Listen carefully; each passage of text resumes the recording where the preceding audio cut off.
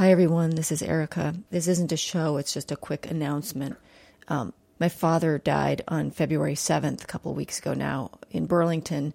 It was a surprise, but it wasn't a shock. He had a terrible staph infection a couple years ago that almost killed him. And so we had 2 years that we didn't think we'd have that were really good years.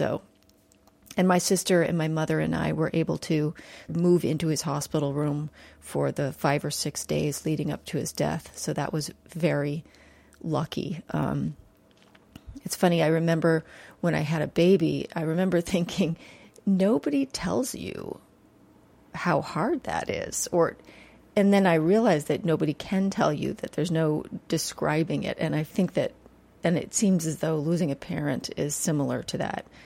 His name was Richard Heilman. People called him Dick Heilman. He was a hugely entertaining man, very smart and very thoughtful. And I think what I loved most about him is that he was incredibly curious. He was curious about everybody.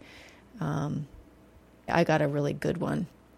Anyway, I wanted to just explain why things were going a little slowly over here. I'll be back soon with more shows. Thanks a lot.